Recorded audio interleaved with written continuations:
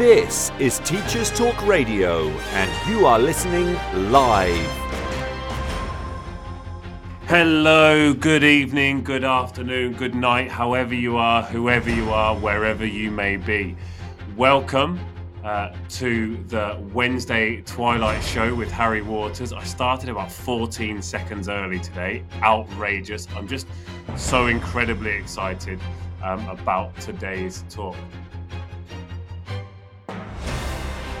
This is Teachers Talk Radio, and you are listening live. Tune in live at ttradio.org, or to join in the conversation, download the Podbean app and search Teachers Talk Radio. Follow the hashtag TTRadio. Tune in, talk it out with Teachers Talk Radio.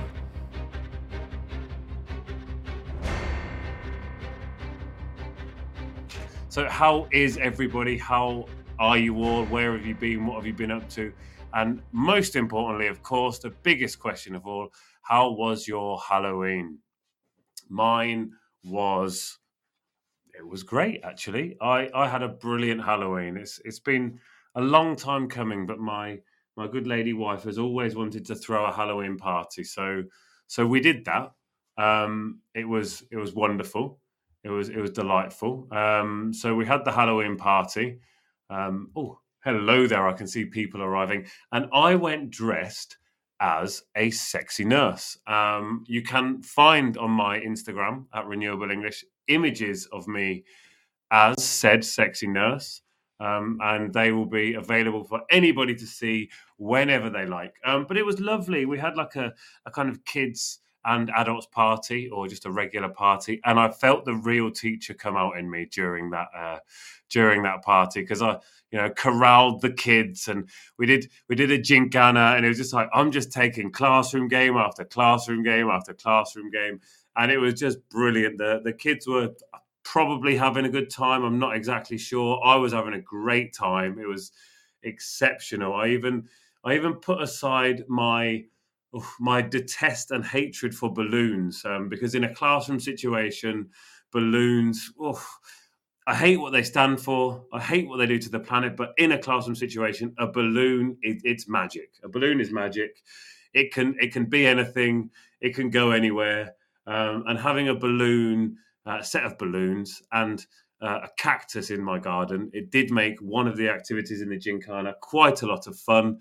And that was hiding clues inside the balloons that the kid then had to blow up and explode the balloons. They had to find a way to do it. Luckily, they found out that it was to pop it on the cactus, because we like a bit of danger when we've got kids around. Never do that in the classroom, of course. Don't explode balloons on there. But yeah, I am an avid balloon hater, so it went against everything inside my being to do that. In the past, I've loved balloons for other reasons, for other classroom games, but now I just hate to see the waste. But as I say, as an educational device, much like the Post-it, it might be wasteful, but it's very useful. Gotta love a Post-it. Absolutely fantastic. So other than that, this week I've been teaching, as you do as a teacher sometimes. I've been writing still. I just finished my second draft of an activity book that I'm working on. And I've been putting together a training session all about English for the planet, it's called, basically. So that's pretty exciting. And other than that, a few meetings here and there, the things that we do as we transition from teaching to teaching and beyond. I feel I've kind of stepped a bit away from the classroom this year, perhaps more so than last year, with between 4 and 6 hours a week teaching now. So I'm kind of, I'm making sure I'm still in there though. But then the big question is, teacher training the same as being in the classroom? Ooh, it could be. Is that just teaching with a different name? I don't know. Teaching, teacher training, who knows? It could be either of the two.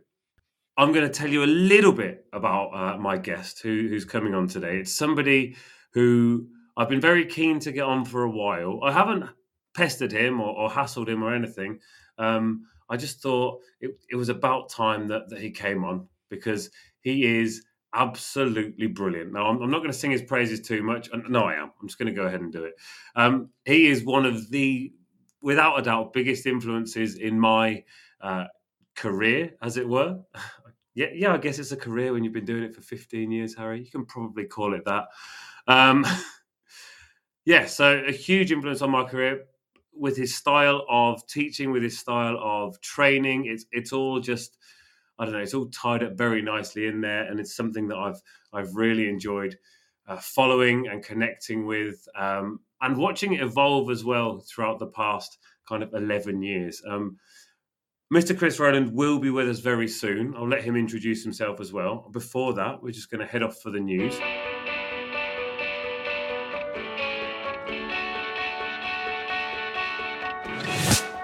This episode of Teachers Talk Radio has been made possible with support from Witherslack Group, the UK's leading provider of SEN education and care. They're here to support you too through an ever-growing offer of free resources, including webinars, podcasts, articles, and events aimed at supporting teaching professionals like you. Visit their website at www.witherslackgroup.co.uk to find out more. If you're listening to this, then we know we share one thing in common: a passion for the type of outstanding education that every child deserves. That's what makes us the leading provider of specialist education and care. We need people like you to help us achieve even more. With us, you'll be given all the resources and support you need, offered a clear path to career progression, and be rewarded with some of the best salaries and benefits the industry has to offer. We are Witherslack Group. If you'd like to find out more, we'd love to hear from you. Visit www.witherslackgroup.co.uk/careers and be part of our future. This is Teachers Talk Radio, and this is Teachers Talk Radio News.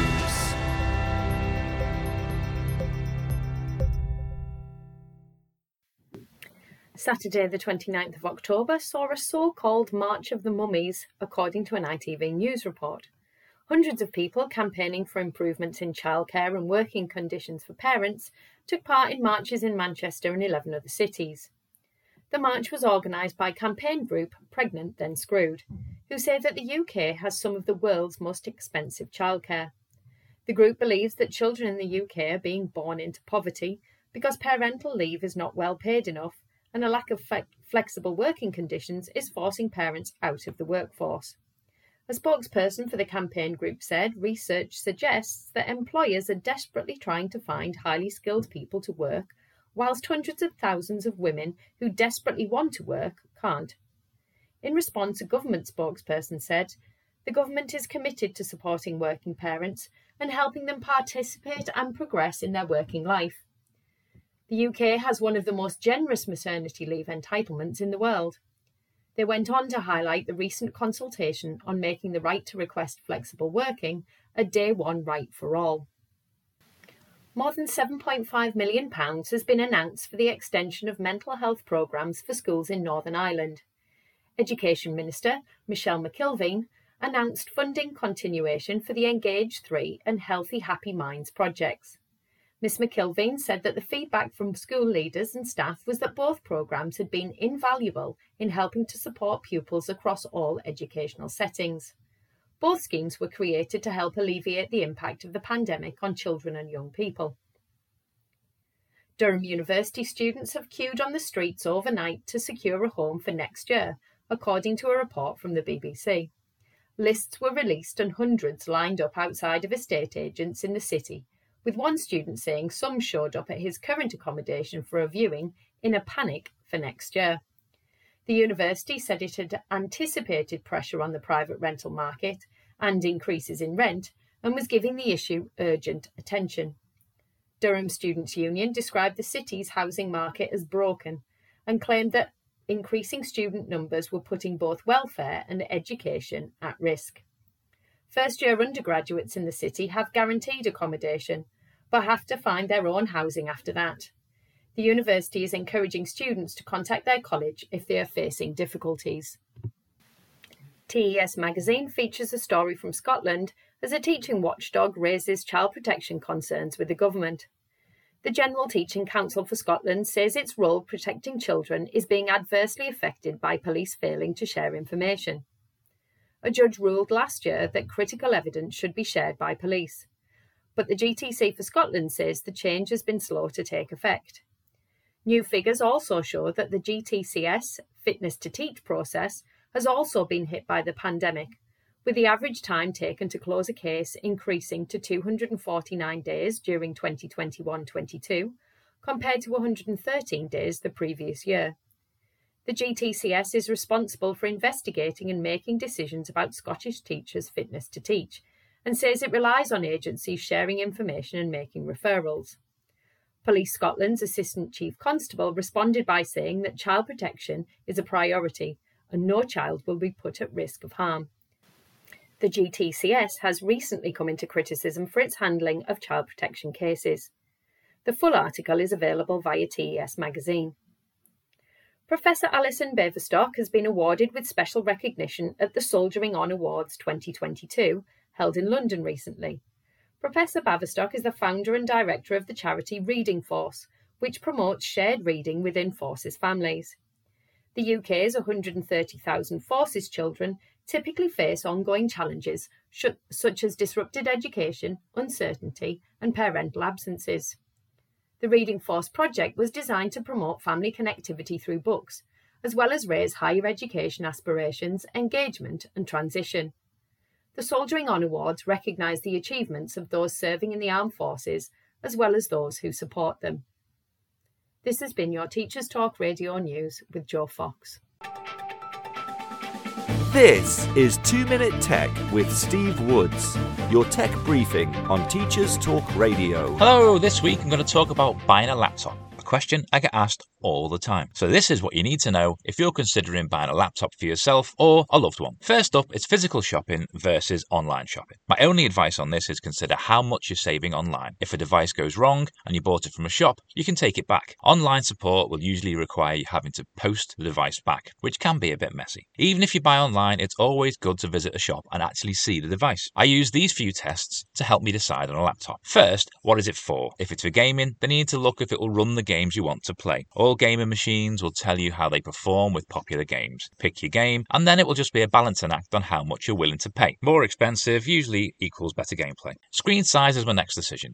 If I'm going to be taking it places, then a smaller screen will make it easier to fit in a bag. If using it a lot, you might want a bigger screen. Next, I try the G test. This is incredibly technical. It involves pressing the G on the keyboard and seeing how much the keyboard flexes. This is a good indicator of build quality. More robust designs will flex less. Sometimes this is a factor I use to decide between two models that are equally powered. If you're a bit of a DIY computer geek, then see if you can upgrade the hard drive and the RAM, etc. Some top-end gaming machines have a cheaper model and bar a small amount of graphics speed, simply have more RAM and a bigger hard disk. Next up is the operating system and the life of the device. Pretty much every device will have a point in time where it's not supported anymore and will stop upgrading. It won't stop working, but you'll no longer be able to keep up to date. Sometimes a device with a shorter upgrade life will look appealing because it's cheaper. However, in the long run, it won't last as long. Will a reconditioned computer suit you better? A second-hand or reconditioned machine will usually be considerably less. After all the other checks, have a look at the keyboard. The spacebar, if not replaced, will give a good indicator of the amount of use the machine has had. With new or old, feel how hot it gets. Some laptops run hotter than others. This can be uncomfortable if it's on your knee. Look where the power socket is. Will it be an obstruction in your favourite chair? If it's leaned on regularly, it can be broken. Finally, don't be dazzled by flashy lights and gimmicks. At first, you notice them.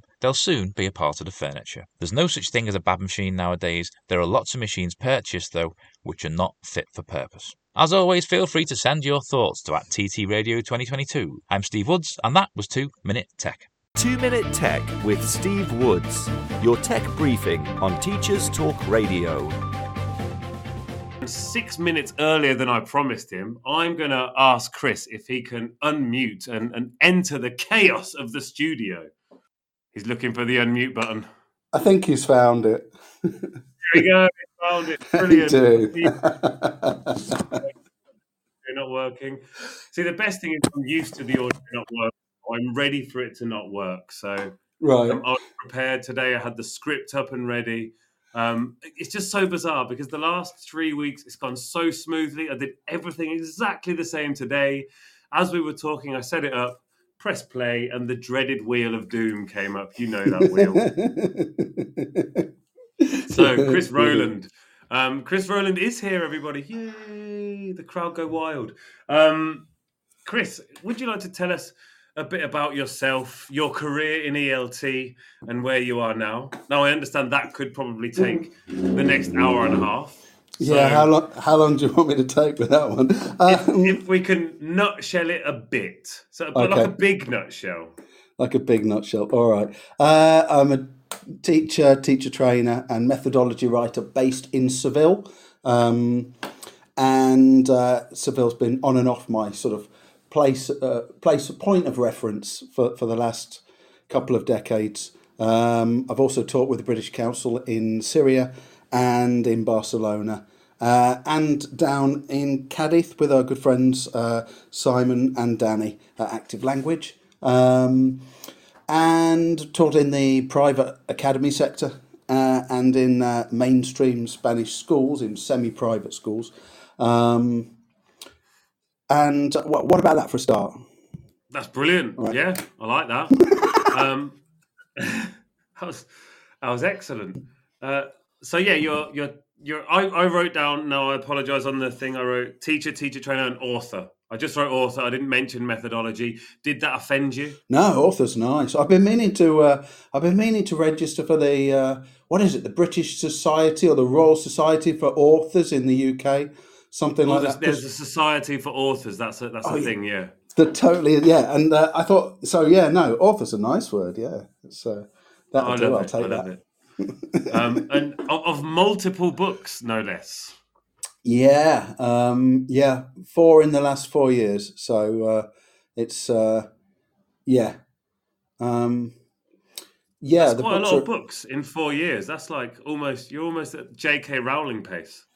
Yeah, she phones me up sometimes for advice and that. And yeah, it is. They're funny old things. So it's, I mean, you put a lot into them. And I still don't know how I feel about. I mean, obviously, quite proud when they come out. But I think I do enjoy writing them. The only thing is, I mean, you'll know from writing as well. When you come to a bit that you're writing because you know you ought to, and you know it has to go in, but it's not the bit that really excites you. Oh yeah, I know that.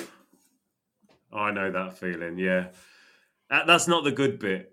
That's not the good bit. Not the good bit. Yeah. And that's when pages, what were pages sort of coming out, sort of start to turn into paragraphs. Yeah, and that.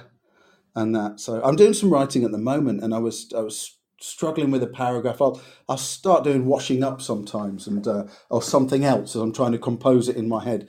And then I went out to the shops, and I realised I was halfway down the next street. And I had one slipper on and one shoe on. Oh, nice. And that was how much I was thinking about the paragraph. And by the end of actually the first draft of a book, I'm sick of the internal sort of sub-vocalized sound of my own voice. It's like composing paragraphs and sentences. Yeah. Do you know what I find weird? That like when I'm writing, my internal monologue is obviously always in English because I'm writing in English. Yeah. But if I'm just like having a shower and I'm thinking about a conversation I'm going to have with somebody, like whoever it is, be it my nan, whatever, my internal monologue goes into Spanish.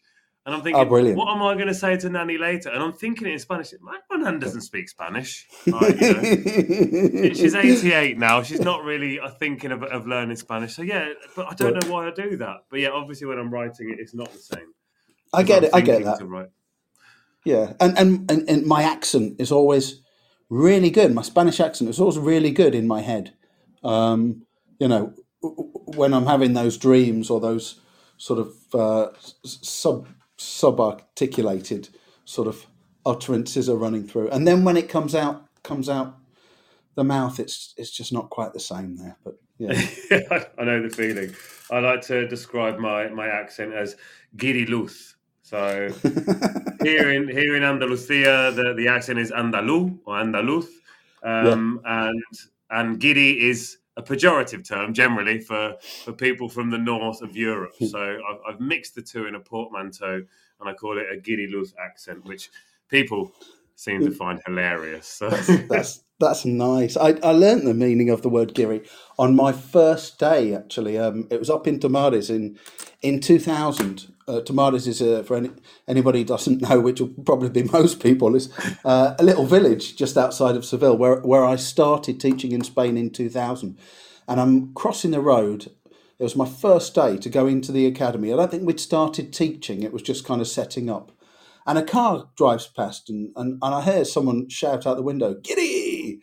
And not in a particularly offensive way, but they felt they needed to reach out. And I walked into the school, and I said, I think I asked the secretary and the director at the same time. I said, what does this word? What's giddy mean?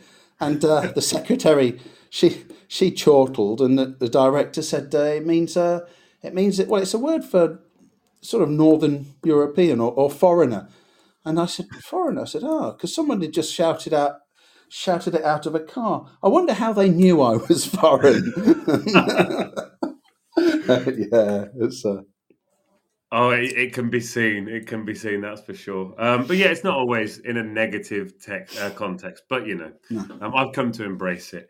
Anyway, today, Chris, we are talking about TEFL wizardry in the classroom, because I don't know if anybody else calls you this. I know that I have ever since 2011, but I refer to you as not just a TEFL wizard. I'm going to say the TEFL wizard, because something magical happens when... I'm guessing in your classroom. I've never actually got to observe you in your classroom, but I know from your training sessions, and I know from examples of what you've done in class, these things do just seem like magic. But let's go back to J.K. Rowling here. Magic isn't something that just happens naturally. You do have to learn it, and you have to work on it. But it comes out, so it was 2011 that I was at Athea, my first ever Athea, and I was sent there by my school, so I obviously resented it because it was a Saturday. I went to my first couple of sessions that I wanted to go to. I looked on the list, and Simon Perlman's was about drama. I love drama. I went and watched him. He was great, ranting and raving. It was brilliant. I loved it. And then I went to go into another one. It was full. Went to go into another one. It was full. And then there was one in the big room, and I was like, "Oh, it's a big room." There were a few spaces left in there, and it was you. It was you there in the big room. And some of the things that you talked about in there were just what felt like to me so outside the box at the time. It was so far from the CELTA. It was so far from anything I'd seen. And I'm going to go back to balloons. The one that kind of stuck with me was the glove, writing on a glove. Oh, yeah. Such a simple thing. And it was the way you made really boring tasks in the classroom, like practicing and writing, and it somehow turned it into something that all the kids always wanted to do. Yeah. So that for me was wizardry. So that session, I remember that session. It was called Teacher Who Breaks the Rules, and it was maybe a particularly subversive one, or that. Yeah. In fact, to tell you the truth, that the night before that session.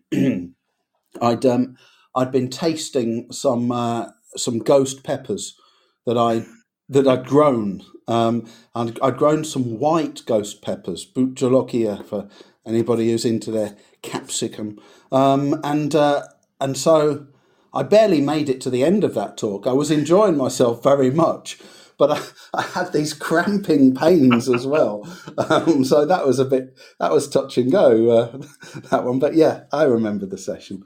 Just some other things that really came from it as well. No, it wasn't just the activities, which, as I say, a lot of them have stuck with me. Yeah.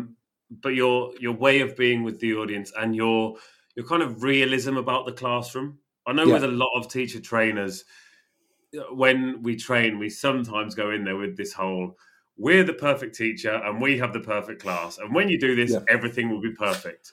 But you don't do that. Right. No, I don't. Yeah, that's a good point. It's because I think it's all sort of tied in with itself, which isn't me being very clear. But I think if you are very careful about your positioning, where you position yourself conceptually in relation to your audience, then you can avoid lots of awkwardness and nerves and getting into trouble. So right from the first time that I presented to colleagues in the British Council in Damascus, I think that was in 2006, I just kind of said to myself, right, I've done some techniques in class, I've tried them out, I know they worked, so I'm not going to try to be a presenter or to be anything more than somebody who's gone off, tried something, and is coming back and saying how it worked. And I think coming at it from that paradigm, you can never end up with egg on your face because somebody asks you a difficult question. I mean, most of the time, it's when you're pretending or playing at the presenter, the trainer, yeah. And yeah, sure, I've slipped into that a few times, but I think by being real, sort of about the classroom, then yeah, you kind of avoid that. You also another great thing I got from it was make sure there are practical takeaways. Like maybe in an individual training session, I went to one of yours at Ellie, I think, and it was about the teenage mind, and there wasn't as much practical takeaway. It was more kind of theory. There was still practical takeaway, but I think at a large conference, especially, when people are there all day, what they basically want are their next 3 weeks of planning to be done for them. And they just want it all there. And they just want game after game after game and practical ideas that they can chuck into their classroom. Maybe 3 or 4 of them will stick and they'll continue using them. But the next 3 weeks, they want to have done. Yeah, definitely. And I think my training and my conference speaking has gone through various phases. And that certainly wasn't the last phase. There's been 2 or 3 since. But yeah, I think you get to the point where you're fronting your talk or your session or your workshop with 5 or 10 minutes of theory, and you can see people switching off.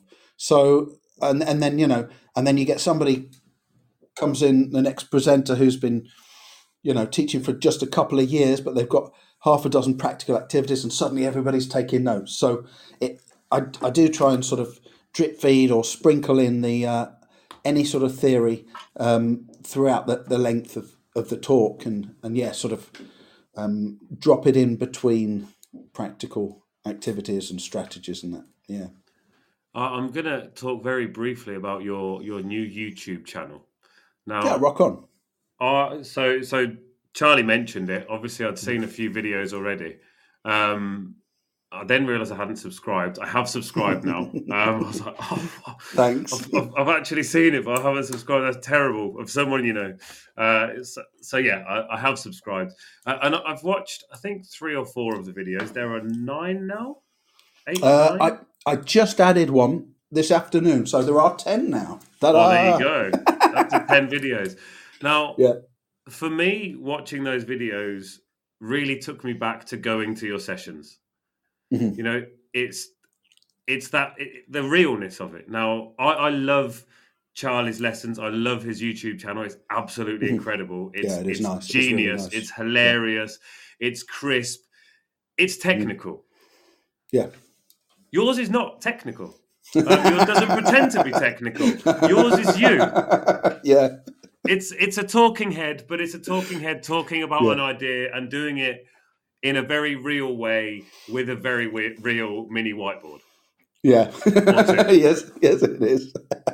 That definitely weren't stolen from a language academy you may or may not have worked at. No. And definitely haven't been graffitied by Paula, that's for sure. 100%. That's just to add authenticity, of course. Absolutely, yeah.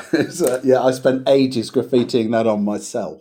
And in fact, they've now those clips. I'm now doing them all in one take on the first take, simply because I still do not possess the technical ability to cut them or edit them. So it's all or nothing. And somehow I've managed to, lose any kind of inhibition in front of the thing. Much I suspect as you do with the podcasting. Just launching into it, sort of any mistakes you gloss over, because I know that, if I have to stop it, I have to do the whole thing again. So it really does save time. And in the end, I think that, the little slips and flaws and things you get wrong, a lot of it is down to your own self-perception that a flaw has been, or an error has been committed. Yeah. Do you know what I mean? So I mean, you might think, oh, I made a mistake there, but somebody listening or watching might not even perceive that as a mistake. Yeah, and it does add to the authenticity of it. So what I found with Renewable English when I was doing when I do my lessons, I do them live so people can join in at the same time. My dog's just come to join us, by the way. You can probably see I was watching it, and I could see it on a screen in the background. Yeah. Yeah, my dog just came to say hello, everybody. So yeah, when I'm doing Renewable English, I do it live because we have depending on the day, we'll have between 15 and 150 students there. So it is live, and there's literally nothing else you can do about it. It has to be there. So I like that it's a different rollo. It's a different vibe to it. But it's really nice. And what I love about it again is it has that realism to it. And I was watching one a little while back, and I took a note of it. And the moment when you're talking about when you sit down and somebody's speaking and you're sort of sitting there and you're thinking about what you've got to get at a supermarket. That's the realism that is so important in teacher training, because we all have those moments. Some of us more often than not. I'm quite often thinking about the supermarket. But I think that, as we mentioned before with our training, it can really help teachers, rather than look up and think, oh, this person is perfect. They can then relate and be like, I do that. Yeah. Yeah. Oh man, I've been so hungry, and I mean, I like to eat, as you know, anyway. But I mean, I've been so hungry in classes in the past. It got to the point a couple of years back where I invented an activity. I said, guys, we're going to play a game now. They said, oh yeah, what is it called? I said, it's called Feed the Teacher. And they said, what's the game? I said, because they know that, for me, a game is something that I invent and they do. That's basically, within pedagogic reasonableness. But I said, well, I'm going to ask you guys questions. And this is a group of sort of upper intermediate. I'm going to ask you guys questions. And each time you get one right, I'm allowed to take a mouthful of this yogurt. And I said, is that a game? I said, it is for me. So we played Feed the Teacher. I mean, somebody reminded me of it a couple of weeks later, said, are we going to play Feed the Teacher today? I said, yeah, let's do that. So, but today the shopping bag in the corner. Oreos. Can we play Feed the Student? No. No, I tell you what, I fed them some weird stuff over the years. Oh, I can imagine. We actually had a class today. We've got a young learner class of kids we volunteer to teach in the village who can't quite get to academies, economically or. So we have them here, and we're doing different tastes. Right. So these are in 4th and 5th grade, so they're 9 and 10, and we're doing different tastes. So we had spicy, we had bland, we had a bitter, we had the whole lot. So we started with some harissa powder. Right. And they were all just like, they were just trying harissa powder. They're just like, my face. And then, it's just there's something very strange about squeezing a lemon, for a child to drink from. It was a bit like this feels weird. But and then just that kind of reaction. And it, again, the difference between you just showing a Google image of a lemon and you feeding them lemon and getting them to go, it's bitter, it's bitter. Right, there's a bit of a difference there. There's a massive difference. I mean, I realised in my first 5 years in Seville before I left for the Middle East for a couple of years. I was teaching in a concertado, a semi-private school up in a village outside of Seville, and I gave them cardamom at one point. I mean, 20 years ago, there were less herbs and spices used in sort of in typical or traditional cooking here. I mean, you couldn't get above and beyond simple curry powder. You couldn't get, the sort of stuff we're used to in the UK, like the Patek's chili paste and all that. Cardamom was known, but the majority of kids probably hadn't had it. So I used to give them stuff like that so they could try it, nibble on the little seeds, see how it was a natural breath freshener, and I'd explain to them how they used it in the Middle East to flavour coffee and stuff like that. And I remember, coming back years later, that was always the thing that was the sort of thing people would always mention. I remember when you gave us that cardamom. Maybe not the present perfect that I tried to teach them, but I mean, they can run tangentially, I think, or in parallel, let's say. Maybe sometimes, the trick is, in terms of task design, is to marry the two together, yeah? And to make sure that your language is tight, because, if it's, and especially, and the point I make time and time again is that if, the enthusiasm is coming from the kids, then we're in control in terms of the language. So if a 9-year-old wants to try a new sort of sweet that they've never seen, you can get them to say lots of stuff before. You can get them to write you a letter if they want to paint with a paintbrush or stuff like that. And I mean, you've heard me say this before, but I mean, we just harness that enthusiasm to get the language that we need. It's kind of maybe tantamount to bribery. But, yeah, but the thing is as well, sometimes, like, as feed the teacher, games like that happen in the moment. They come up and, maybe at first you don't have like the correct language to use in it, but that from that you develop it. Now today, I had a box full of socks. So I got the students to pair the socks, but they also had to turn it from, like, they had to make sure it wasn't inside out. Yeah. So what they had to do when, they were in their two teams, and I'd shout a number and they'd run down and jump at the floor, and they'd have to say inside out, right way round, and they put them together and go, pair of socks. And that, like, it wasn't it wasn't a huge amount, but in the moment it was all I could think of. And in the end, they got madly into doing the teacher's laundry, I guess. So we've got feed the teacher, do the teacher's laundry. But they loved it, and they said, can we play that again at the end of the class? And I was like, yeah. And now I'm thinking, well, you could do a great Pelmanism game with that. You could put notes inside the socks. So when they unpair the socks, they can take the notes out, and they could have a Pelmanism there, or, silly things like that.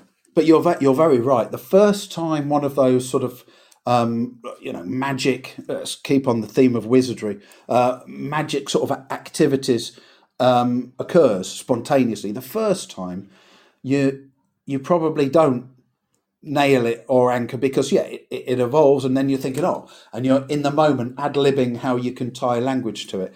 The second time, then you've got a chance to think it. I mean, there's always a danger though that you can over-engineer it as well. Yeah.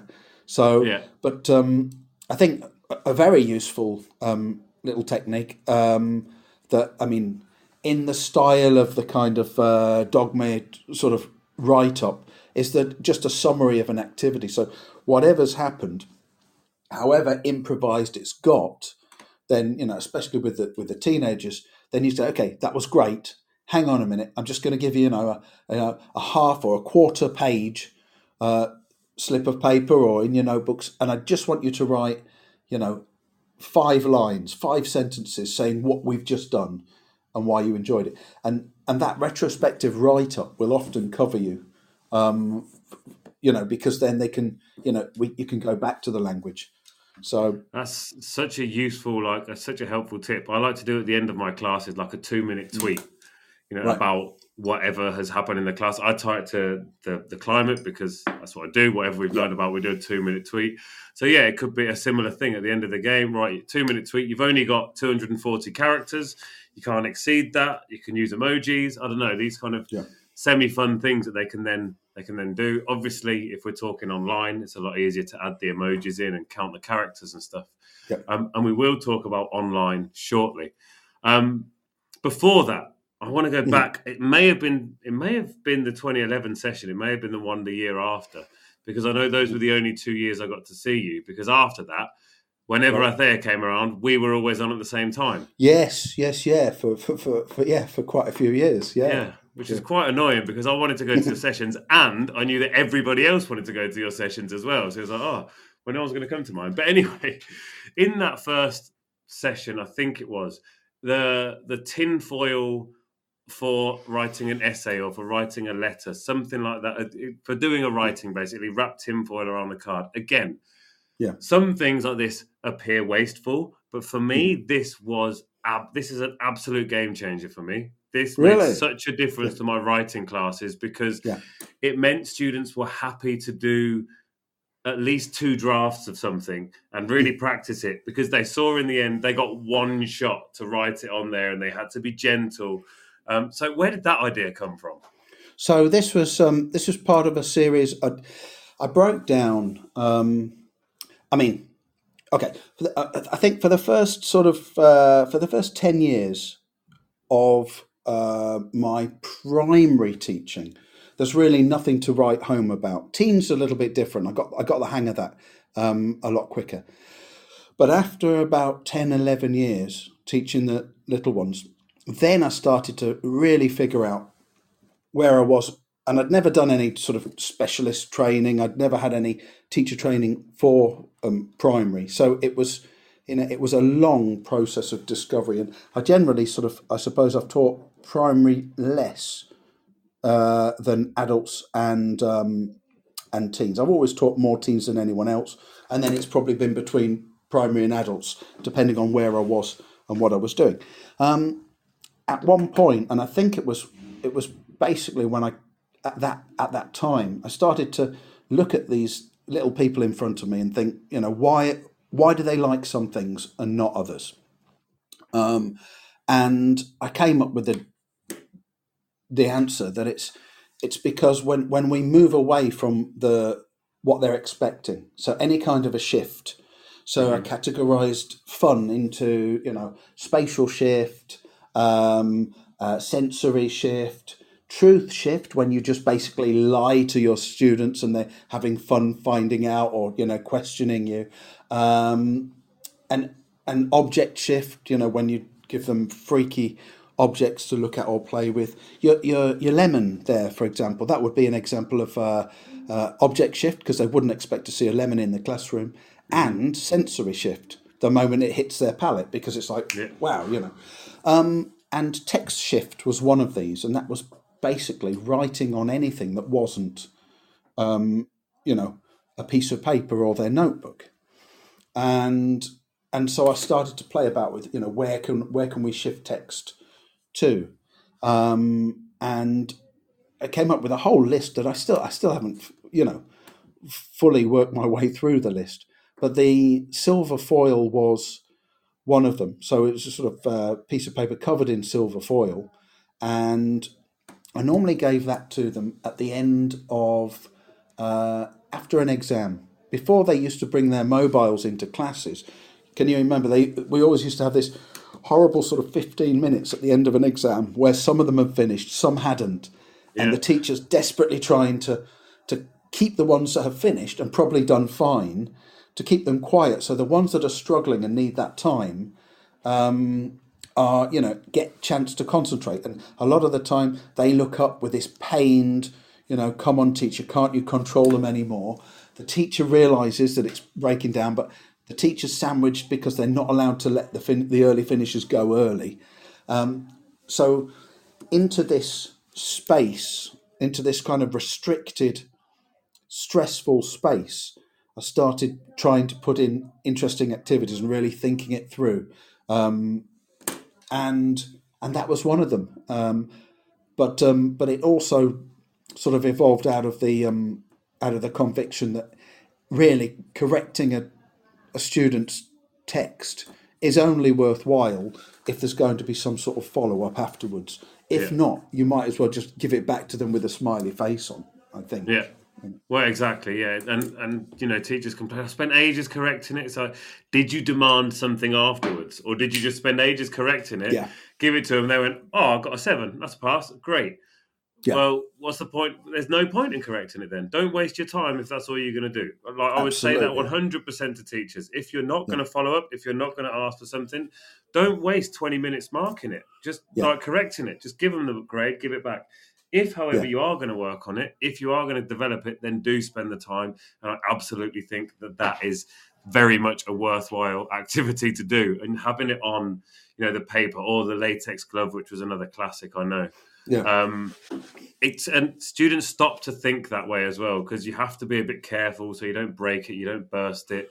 They know, they won't get another one, and it's a wonderful thing for them to kind of sit there and enjoy doing their second draft or their third draft of it, and it's that different thing. And you mentioned shape. You didn't. It wasn't called shapes. Object shifting. I was going to say you mentioned shape shifting.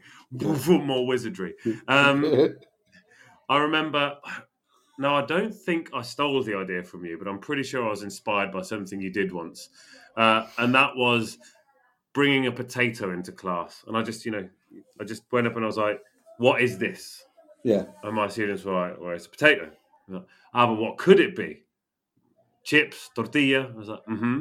But what else could it be? And they kind of look at you a bit weird, and so you take it and you erase the whiteboard with the potato, and they say, and so obviously you give them their time in their groups to work together. You go around monitoring what they're talking about, and you get the lists at the end, and this stuff teens and kids coming up with. It could be a murder weapon, and it's good because you can eat it afterwards.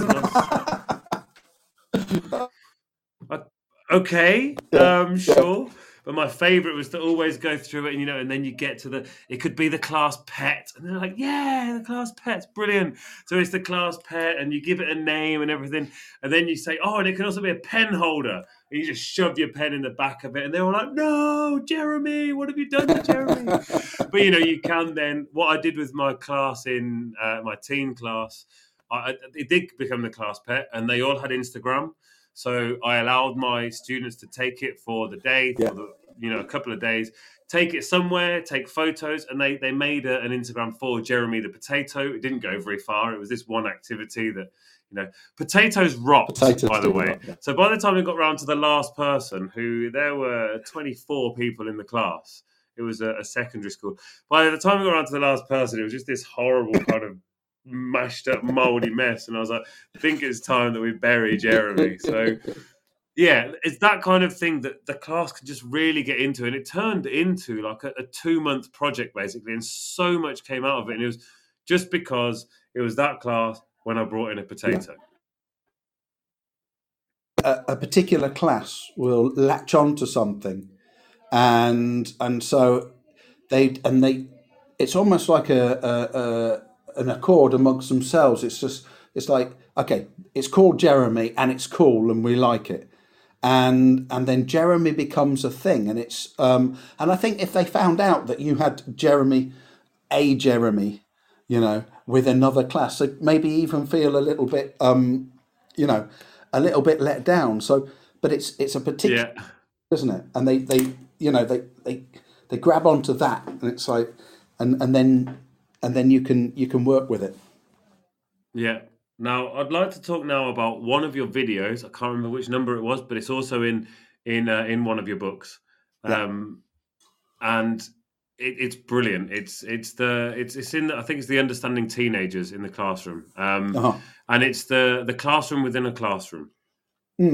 I think this idea is something you absolutely have to share with everybody. because it makes such a gigantic difference in teen classes, especially where you need to listen to your students. You need to listen to them about whatever they need to be listened to, but they need to have that kind of moment with the teacher. So what is a classroom within a classroom, Chris? Okay, a classroom within a classroom. Okay, in a nutshell, it is you getting hold of another chair that is, an extra chair, and putting it next to your table. Either on this sort of, either literally in the same, next to your chair, or on the other side of the table, or on one of the sort of adjoining sides, and making time during the lesson for students to come up and work with you on a one-to-one basis. So my point being that there are a lot of activities, students doing grammar exercises, for example, whereas teachers, we kind of enter into this dead time, and we don't have a lot to do for a few minutes. But when we do then have a lot to do, it all comes at once. So if we've given them, for example, a paragraph to write or something longer, then we've got dead time for a while, and then suddenly it's finish teacher, and we've got that bottleneck situation in terms of us needing to be 2, 3, or 4 teachers in order to cope with the influx of support, or so as students are doing something themselves, we can be bringing up students one by one, inviting them up, and just spending a couple of minutes with them. So effectively creating, a mini class within a larger class. And I think in terms of the physicality of it, if we can get a chair that looks like the teacher's chair, that's nice. There's sort of some symbolism there as well. And it's often, I think, the one-to-one interactions, and when you're actually looking at what the students have written, that's the place where you do some of your negotiating in terms of classroom management. That's where a student realises that you don't hate them if they thought they did, and where you get to see exactly what it is they're writing. And even if it's, just read me the last paragraph of the last reading we did and I'll listen to you. Or, just show me the last exercise you did. Let me just check again.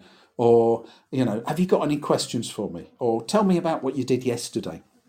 So, it's so simple, but it breaks the default, model we have of teaching, I think, which is lockstep, everybody doing stuff at the same time, teacher speaking from one position to everybody, as if they were just one conglomerate, being, and stuff like that. So I found myself over the years doing more and more valuable work, from that sort of basis.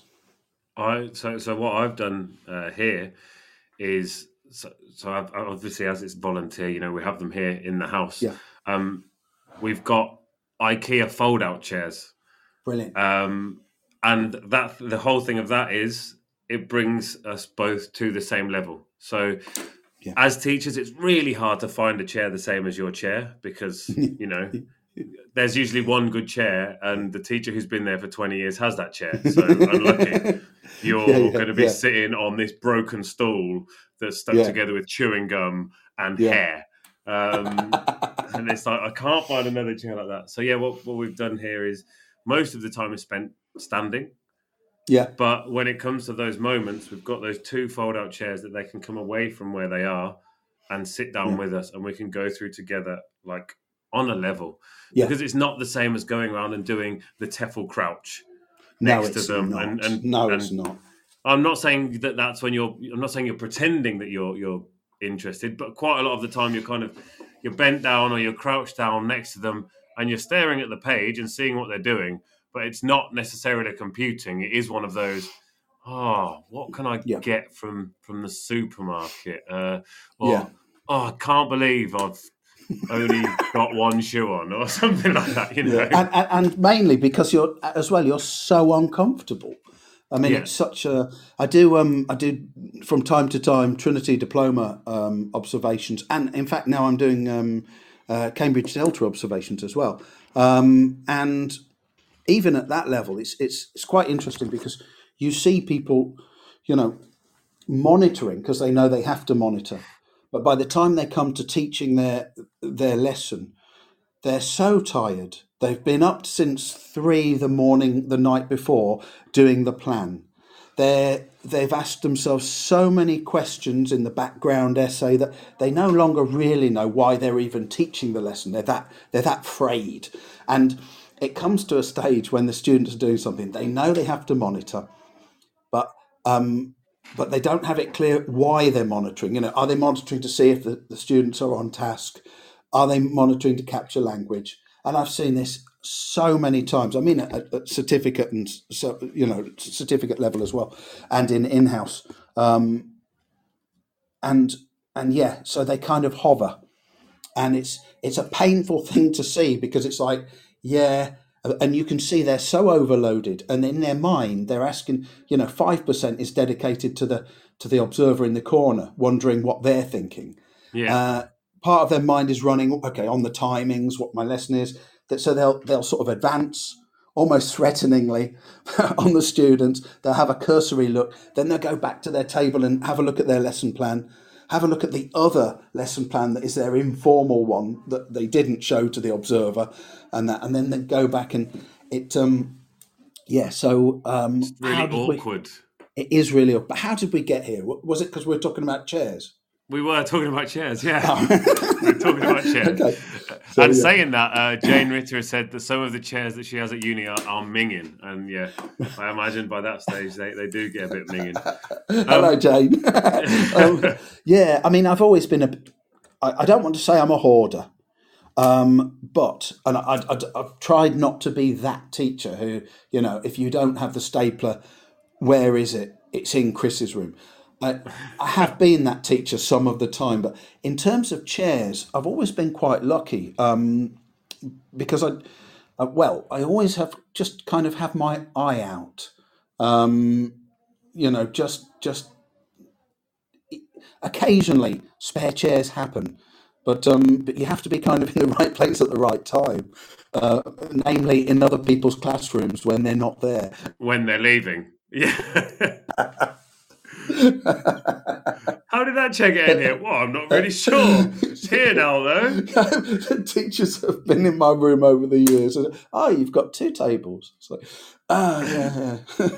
I once got I managed to get a whole sort of chest of drawer, glass-fronted sort of shelf thing from the skip outside the academy. I don't know who left it there, but I saw that on the way home. I thought, right, I'm having that as well. It nearly gave me a hernia getting it into the school. But, yeah. Now, I want to talk about something else that probably nearly gave you a hernia. That's just completely reminded me. Now, right. I will sing praises for, I'm going to say 98% of your suggestions. Now, and I don't doubt that this suggestion at the right time, when you don't, in the right place was a good one. But the painting on bricks one, dude, I considered it once, but then I was just like, mate, how am I going to get 40 bricks? How am I going to paint 40 bricks? That was one of the ones I was just like, no, mate. I mean, there are some, like, it's out there. Maybe there's 1 or 2 teachers that could probably do it, but, that was one of the ones that I had to call on you. I was like, nah, I'm not having any of that. I am not buying 40 bricks. So this was the, that was a kind of experimental phase. And I found myself at one point doing some fairly out there stuff. I remember Hugh Deller once, he said to me, I think you're the victim of your own creativity.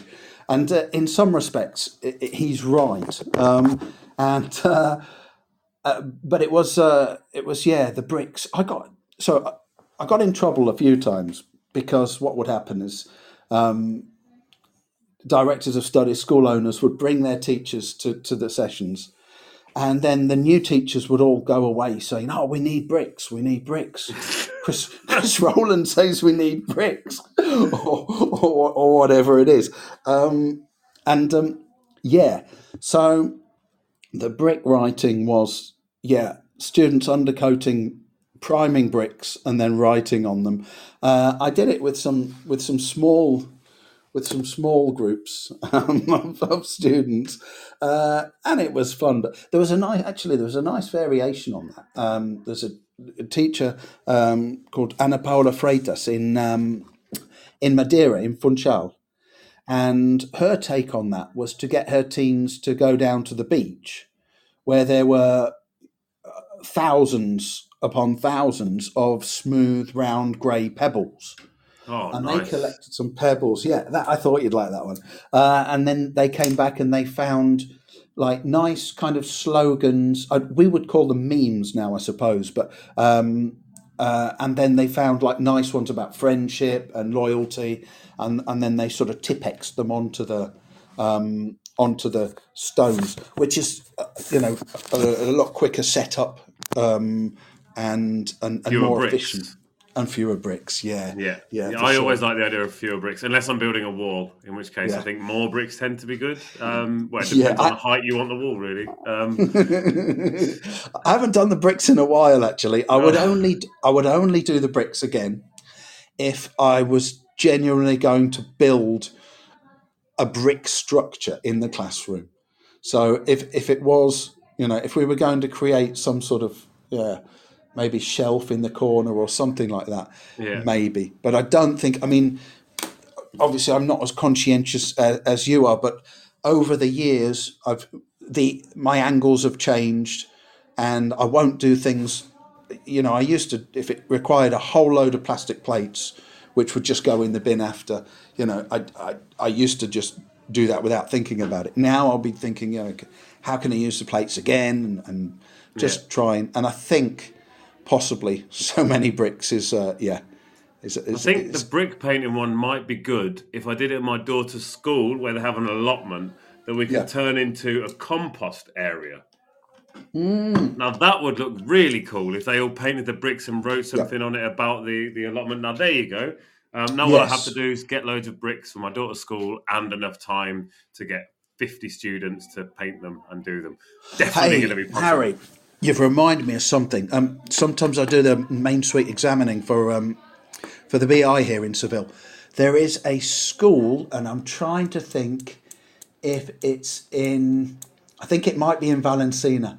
There's a school that has a whitewashed wall, and on the, do you know it? You know it? I do. I know. It's got a mural on the outside of it. Yeah, and there's also, on the inside, there's individual students have added their thoughts, or maybe some sort of stenciled pictures of themselves or something like that, and they've had a chance to sort of personalize it. So maybe sort of personalized messages, or if they prepare them and get them approved, they could even have a little form, explaining why I chose this message. That's it. Okay, yeah. That's it. And Harry's showing me a picture for. It's actually the village I live in, so it's okay. And that image I just showed you is one of the 4 murals they have on the outside wall, and that was for the Dia del Medio Ambiente, the Environment Day last year, and it's actually my daughter's face. Oh, that's brilliant! So they're already primed for that. There you go. It's primed and ready, literally. Rock and roll, compost heap. Here we go. I'm getting knocking on that door because lucky that I know quite a lot of the teachers from living here. Right. So I'm going to jump again to somewhere completely irrelevant to what most people are thinking of at the moment, and that's your video about the first class of the year. Yeah. Now, I'm not only going to focus on this as the first class of the year, but I'm going to focus on it like maybe even just as a class. At some point in the year, it's fun to use this kind of idea, and something that you use a lot of, and you have a lot of, are conversation questions. Yeah. You find conversation questions quite important, I imagine. For me, with teens, they can absolutely be the foundation of any good class, in my opinion. And yeah, so I was watching this, and it did have about the monitoring bit where you go by listening and so on and so forth, and checking what they're saying. For me, that I think I improved on my skill for doing that listening and so on and so forth, and really paying attention was during lockdown and in online classrooms. I think that's one of the massive benefits of going online. Now, you know a bit about teaching online as well, don't you? Haven't you not written a book or two about it? I've written a book or two about it. Yeah. In fact, one of my big face-to-face primary book came out just as we entered lockdown. So then I said to the Kirsten Holt at Pavilion, I said, do we need to add in a chapter on online teaching? And she suggested a couple of smaller books to complement the bigger books. So we did entire titles, which I was very pleased with as well. But yes, going back to your point, absolutely, the cognitive skills that a teacher requires to home in on and record and data collect the language. I mean, we've been talking about the artsy, creative side of teaching, but yeah, and like you suggested right at the beginning, actually, magic it happens often, apparent magic through a series of or a long sustained period of methodological methodical sort of grind. And that's probably what characterizes my classes more than anything else. It's like just rolling up my sleeves, getting in there and listening to them. And the ability to do that, I think, is something, most teachers could work on. So it's grabbing that stool or chair, whatever you've got handy, sort of taking it physically to where the students are speaking, sitting down, making sure you're comfortable, and then just homing in with one ear, maybe not looking directly at them, but moving your head closer to them until you can hear. And if they stop speaking because you're there, telling them to start speaking again because you're there and you want to listen. And what I've been doing with a class within a class idea is when the students are doing speaking activity in pairs now, I'll just bring two of them to my table, which means you have to get another chair. But it's like you two, you two guys come and going crazy. Oh yeah, I get myself in trouble again. But it's like, you two guys come and do your speaking here.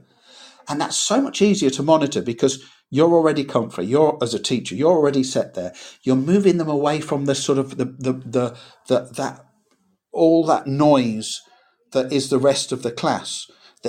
You're just slightly sheltered a bit up at the front, and then you can listen to them in a much easier way. And then you send two back, and so this is another thing you can do from your class within a class.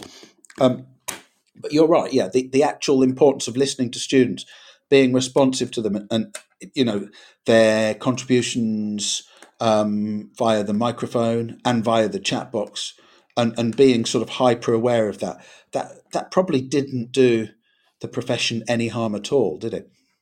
No, I really think that there aren't many professions that had to pivot quite in the same way. Yes, lots of professions had to pivot. I'm not trying to pretend that they didn't, but to go from your face-to-face in a classroom to online, it's completely different. And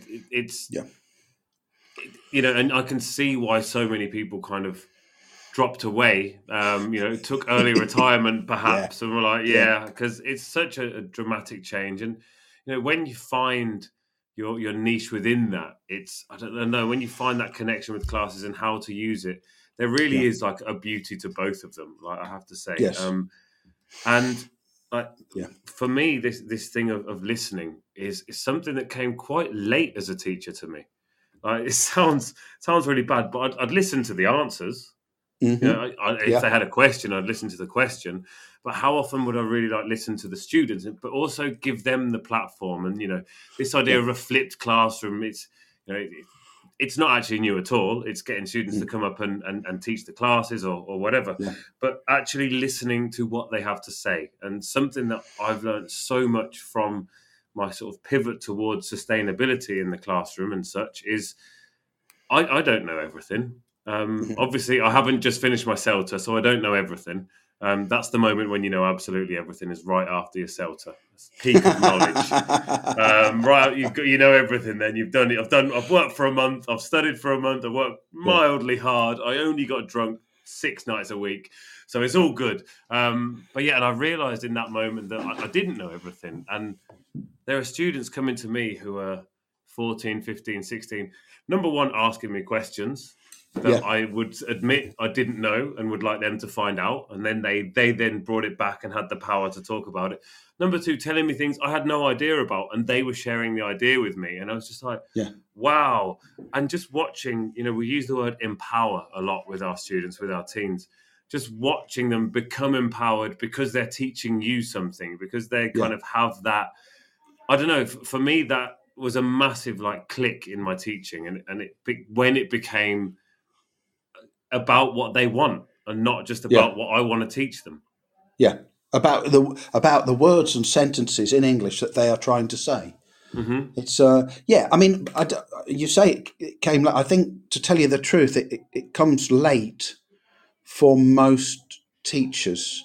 I mean, I don't know if I've seen 1,000 teachers observed, but I've seen quite a few hundred, maybe getting up to 400 or 500, maybe teaching, and it's to take them. Most teachers at some point need sort of just taking out of themselves and their own agenda and worrying about what they're doing, and just so just sit down and listen and think about what you can add to the language that you're hearing. But it is a skill. I mean, it's because you need all of the classroom management and logistics to be in place. Everybody needs to be clear on what they're doing in order to free you up to do that.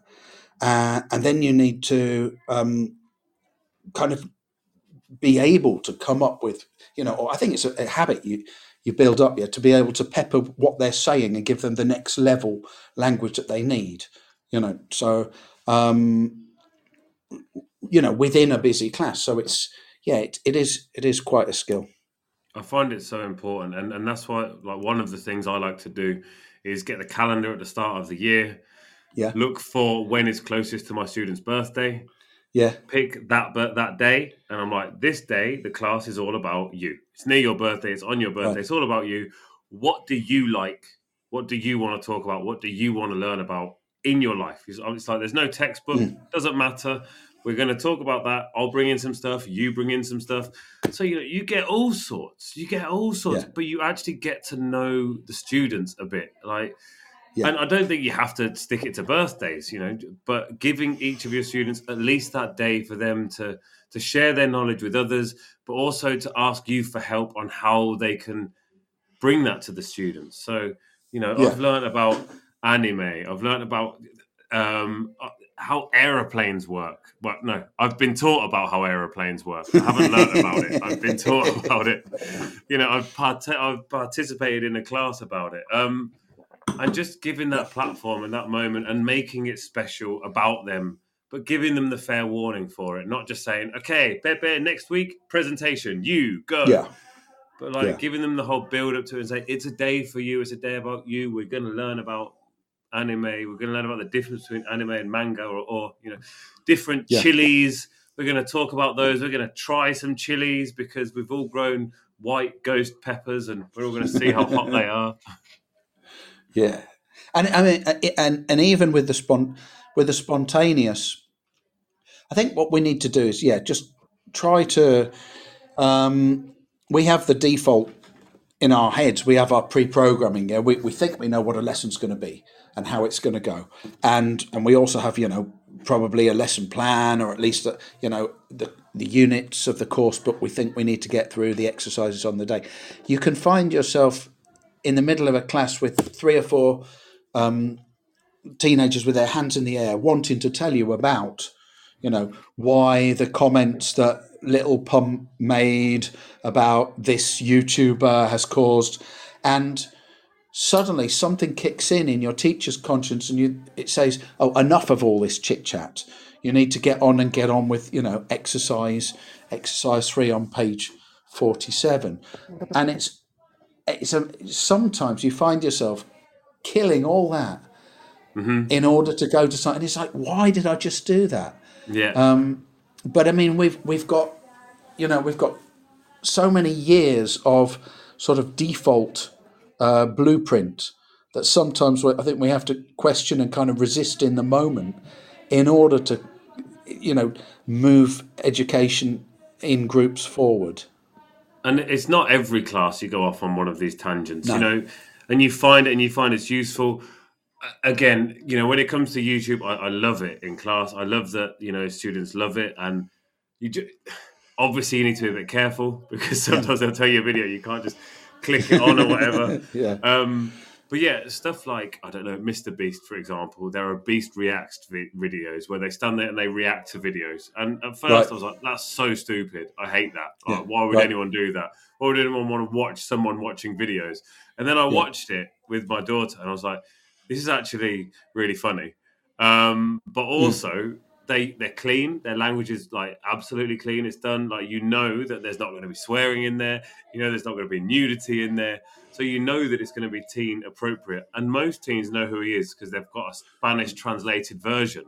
So suddenly you've just got all of this material just there, and they're there and I've seen this one. Oh, I love this one. Oh, they get so into that. And yeah, as you say, sorry, if you just kill that, if you're just like, no, we don't want to talk about that, it's not fun for them. Like, don't make your class not fun just because you have to finish a grammar activity. Yeah, there's so much mileage in it, isn't there? And I mean, if you're not sure, you can just we can go home and do the old sort of Spider-Man. I grew up with the 1970s Spider-Man, where he'd get destroyed by the baddie the first time round, and he'd go back and he'd mix up a new Spidey web or sort of chemical formula, and then he'd go and he'd win the second battle. So if you have one of those overpowering moments where you suddenly get this rush of enthusiasm and all the students want to see this particular clip or series of clips, you can always just say, okay, maybe next lesson, and then go home and engineer it a little bit to and they'll get them to do a short writing, a short paragraph, why I want the teacher to see this clip or anything. Yeah. I love that. And permission slips. I love permission slips for games. It's so good. I think that was you, wasn't it? You're the permission slip person. Yeah, the permission slip. Students have to write a permission slip if they want to take part in a game, and that way as well they don't misbehave, and they're practicing their writing. Yeah, it was you. It was damn you, Chris Rowland, getting all over my brain when I didn't even know. I also did it. Also, clip request form. Okay. So what clip you want to see, why, and then 5 comprehension questions in English and the answers that they can ask to, and I've seen that in use in some teachers' classrooms, which is a very nice thing. Just occasionally, I'll rock up to a class and I'll see something and I'll say, "Oh yeah, I've done something like that," and they say, "No, I got it from you," and it's like, that's nice. Is that not just the best feeling in the world? Yeah, it is nice. I absolutely love that when somebody says, "Oh yeah, I used that activity," or you see it happen and you walk past, it's like, hang on. And and this brings me back to something I mentioned right at the very, very top of the show, and that's teacher training. We're both teacher trainers, obviously. Is it basically really just teaching? Yeah, I mean, it's definitely a teaching, and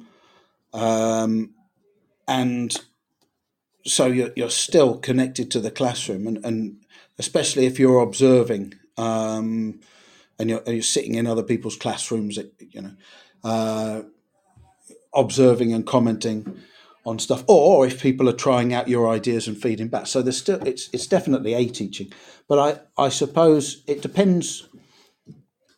It depends which part of teaching you're covering. So if you're covering, like I do, classroom management, which I've ended up, doing a lot of sessions about. I suppose you don't want to be, you want to at least, still have the smell of battle on you a little bit, as it were. So if it's how to engage readers with text, I think that is something you can do and develop. Maybe it has a longer shelf life. You have a longer shelf life being away from the classroom. Yeah. And there are some things. If it's how to get the most out of a grammar exercise because you've moved into materials writing, that's going to have a very, very long life date on it, I imagine. Because but as long as you can draw in your own imagination, as long as you can put yourself back into the classroom, almost like picking up the little Google person and dropping them onto Street View, and then relive the moment. Because I talk about things that happened in the classroom, but in my classroom in the year 2000, and in fact that's how I've kept some of those things alive. So as long as you can do that, I suppose you're all right. Would you say that your persona as a teacher is different to your persona as a teacher trainer? Not really, no. I try for it not to be, and in fact, I try these days for my persona as a teacher not to. No, hang on a minute, Harry. That's complete rubbish. Yes, it is, and I'll tell you why. When I go into a classroom of teens, for example, I'm ready for kind of an Aikido style exchange of energy. And it's like, I will goad them. And sort of just hassle them into doing what I need them to do. I can be quite conflictive in a classroom when it needs to be. I can be irritating and annoying just like they can. I can be cheeky and I'll expect that to come back at me, and I'll find a way to work it to my advantage to get them to do the language I need them to do, but at the same time give them love. So I'm very much more sort of ready for battle. With the little children, with primary, I'm more like a benevolent cassette recorder. So I'll have my sentence length scripts, which I'm trying to push the language and I'll stage the lesson and the instructions via these sort of, I'm sitting in my chair, and they'll all be going, I'm sitting in my chair, and I'll use hand signals, teacher, and they'll go teacher, and if I do with my right hand, if I move, they'll go, what's number 2? If I move the left hand, they'll go, teacher, what's next? And it's just kind of codified. So I imagine if I tried to do that as a teacher trainer, the teachers I was working with would be horrified. So yeah, as an adult teacher, my persona is probably closer to the trainer persona. Yeah, I definitely have quite a large difference between especially kids teaching to teacher trainer. There's definitely a very different level there. Although I do feel equally childish whilst doing both. Except I act more childish when I'm being a trainer. Obviously, I mean a kid. Yeah. So just one moment. I'm just going to remind everybody that Witherslack Group are a leading provider of specialist education and care. They need people like you to help them achieve even more. At Witherslack, you'll be given all the resources and support you need, offered a clear path to career progression, and rewarded with some of the best salaries and benefits the industry has to offer. Witherslack currently have some fantastic career opportunities available to apply for. Check out witherslackgroup.co.uk/careers.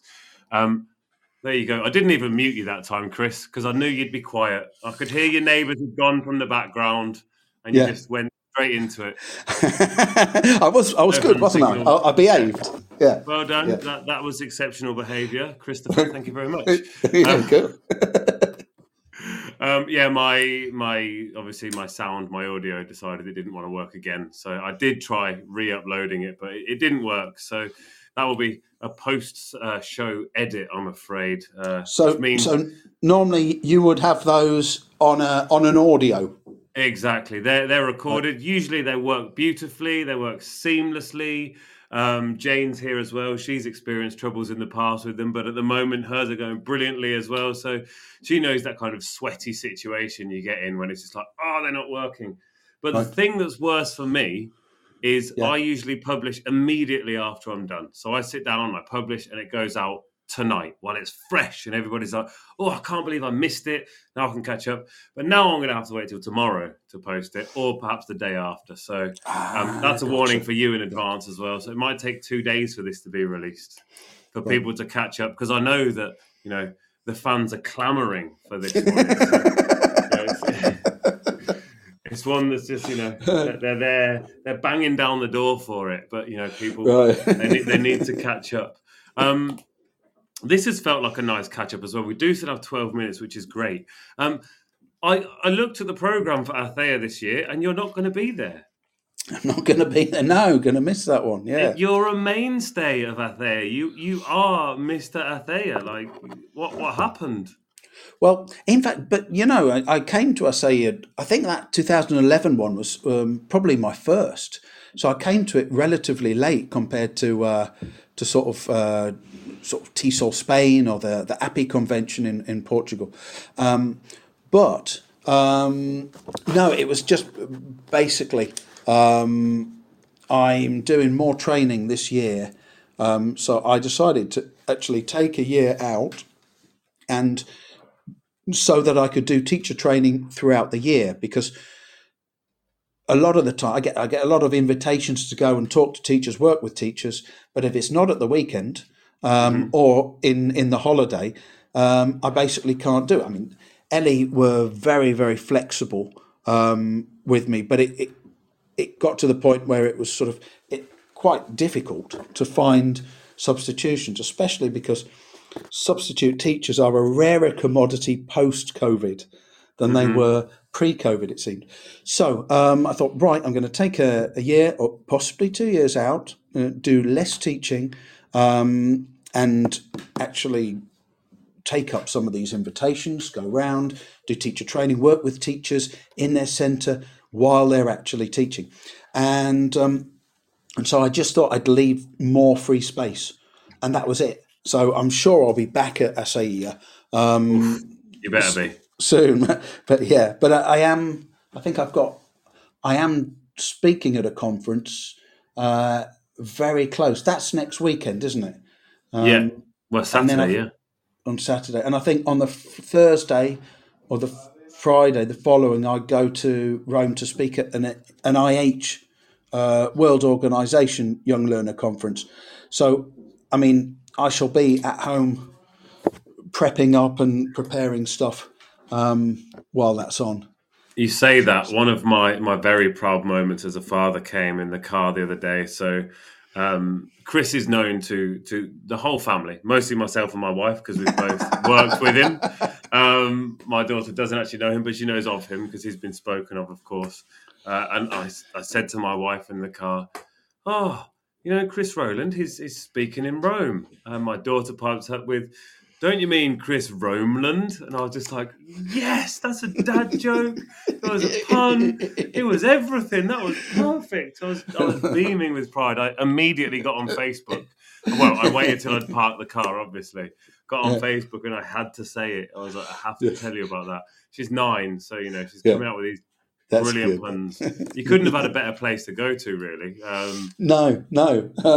I was, in fact, when you posted that, I started thinking about, you know, where else, you know, and how. But it works best with Rome. Yeah, because Chris Roehampton doesn't really work. Chris Rotherham again is not Chris Rotherhamland. No, it doesn't have. But yeah, Romeland was brilliant.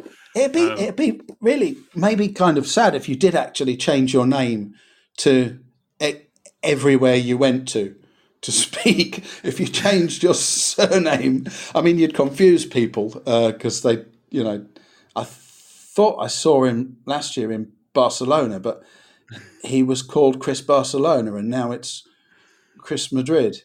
But that would just be silly, wouldn't it? That would be silly, but it'd be quite a funny niche, wouldn't it? Yeah. He's the guy that changes his name everywhere. I did actually once change my name for a play. Now, I did West Side Story at school with Matt Smith, who's in the House of Dragon and Doctor Who and stuff like that, incidentally. But my grandfather had just passed away, so I changed my name to my grandfather's surname. So it's in there as Harry Cato, but that's the only time I've ever changed my name. So, okay, just for the performance. Just for the performance, yeah. That was going to be my stage name, but then I never got on stage. So, but I did quite a lot. But yeah, so yeah, Harry Cato. That's why I changed my name. Now, pivoting away from name changing, we've somehow managed to get to only 7 minutes left, and we've spoken about a lot. I'm not going to do a resumen. What's a resumen? A review, there you go, of everything that we've talked about. But we've mentioned a few times that you've written books, but we haven't explicitly told people what the books are and where they can find them. Obviously, they'll find them in the description box when this is published. That goes without saying. But also, what are they going to find and where can they find it? Oh, fantastic. Is this a kind of Sean Evans Hot Ones moment? This camera rolling, that camera rolling, tell the people what you've been up to sort of thing. Exactly that, yeah. Okay, cool. Hey, by the way, before I say that, my 3-year-old nephew, who I visited recently, just a few weeks ago, he just had his 3rd birthday. He'll be talking about something. He'll tell you how to do something. And then at the end, he'll say... leave a comment and click on the subscribe button. I mean, that's 3 years old. So they're growing up with that, aren't they? It's I think there's probably some mileage in the classroom for product review simulations and stuff. So the books are, it's a UK publishing house called Pavilion, who are also the people who produce Modern English Teacher magazine and up till recently produced English Teaching Professional, who I published most of my articles with and now publish articles with Modern English Teacher as well, which I like a lot. So that's the publishing house, Pavilion. They are also the people who do ETpedia, all the series, John Hughes series. He's the editor there. The books are called Understanding Teenagers in the ELT Classroom. That's 2018. That's about 300 plus pages of ideas for classroom management and getting the most, talking to your teenagers and getting the most out of your lessons. And nominated for an Elton. It was, and that was really good fun going there. I've got invites to the Elton since. And not been able to go. But I think once you get nominated, you get invitations. And I fully intend to go to one where I'm not nominated so that I can just enjoy the evening. But that was great. And the sort of complementary smaller volume, which is about 130 pages, is Understanding Teenage Language Learners Online. That was the last one that that we published. And then for primary, there's Structuring Fun for Young Learners in the ELT Classroom. That's 350 pages of how to include movement and all of the sorts of shifts that we talked about and how to structure fun and tie language to it. And the supplementary, or complementary really, or companion volume, let's say, that deals with online is Structuring Fun for Young Learners Online, and that was 2011. Again, from it's pavpub.com. That's their website. And also, I've noticed recently, you can even order stuff from Amazon. They will circumnavigate the the need to pay extra duties because of Brexit. Okay. So there you go. You know. There we go. I have to say that the main books are brilliant. I've not gone near the online ones. I apologise. The main ones are absolutely brilliant. I'm not going to lie. You know, they're fantastic. Thanks. In fact, I remember when you wrote the first one, and yeah, we were at Athea actually talking about how we were speaking at the same time. You gave me a discount code for it that day, and I was just like, yes! And I went and got it straight away with my discount. I was so happy. Well, I mean, I've been very lucky because the publishing house, Kirsten Holt, and the editor Penny Hands, they've let me write. They've let me write in full narrative, in a way that in a way that is intended for a person to be able to read the book. Without being battered and badgered by constant sort of imperative statements. So I hope it. It's a pleasant read as well. I was about to say exactly that. It is a pleasant read. It's marvelous. It's very easy to sit there and enjoy. It's not, as you say, like those typical books you get when you're studying for the diploma or whatever you're doing, and they're just so dry and heavy. These are wet and light, I guess. I think I'll take that. I mean, the wizard handle is nice. By the way, I didn't know that. I'd never heard that before you did the poster for this. But wet and light is, I like that as well. So yeah, well, indeed, I do. Whenever I'm talking about it, I do refer to you as a TEFL wizard, and I was very tempted to stick a wizard's hat on top. I was like, I could do it, but I'm not going to for the post. I was like, I'm going to leave it without, because that might bring it down a level. We don't need to bring it down, because there's no doubt that we could have done that ourselves anyway, which we didn't. I cannot believe that this has been an hour and a half. It's gone quick, hasn't it? I feel like we've talked about everything, but also not talked about enough. So there in no doubt there will be another time in future where we can speak again. Rock on. Yeah, about other things or similar things or different things. But yeah, it has been a real pleasure, and thank you so much for coming on and sharing your wizardry with the world. We're not going to call it the wizarding world because we might get sued by Harry Potter. It's been a real pleasure, and I hope I'll bump into you. I'll see you very soon around the city. Oh, bless you, mate. Yeah, and thank you for taking the time to do this. Oh, absolute pleasure. So that has been it from Chris, Roland and I. I'll be back next week, so do tune in. Thanks everybody for listening, and we'll speak to you soon. You've been listening to Teachers Talk Radio. Tune in live and listen back at ttradio.org. We look forward to hearing from you next time on Teachers Talk Radio.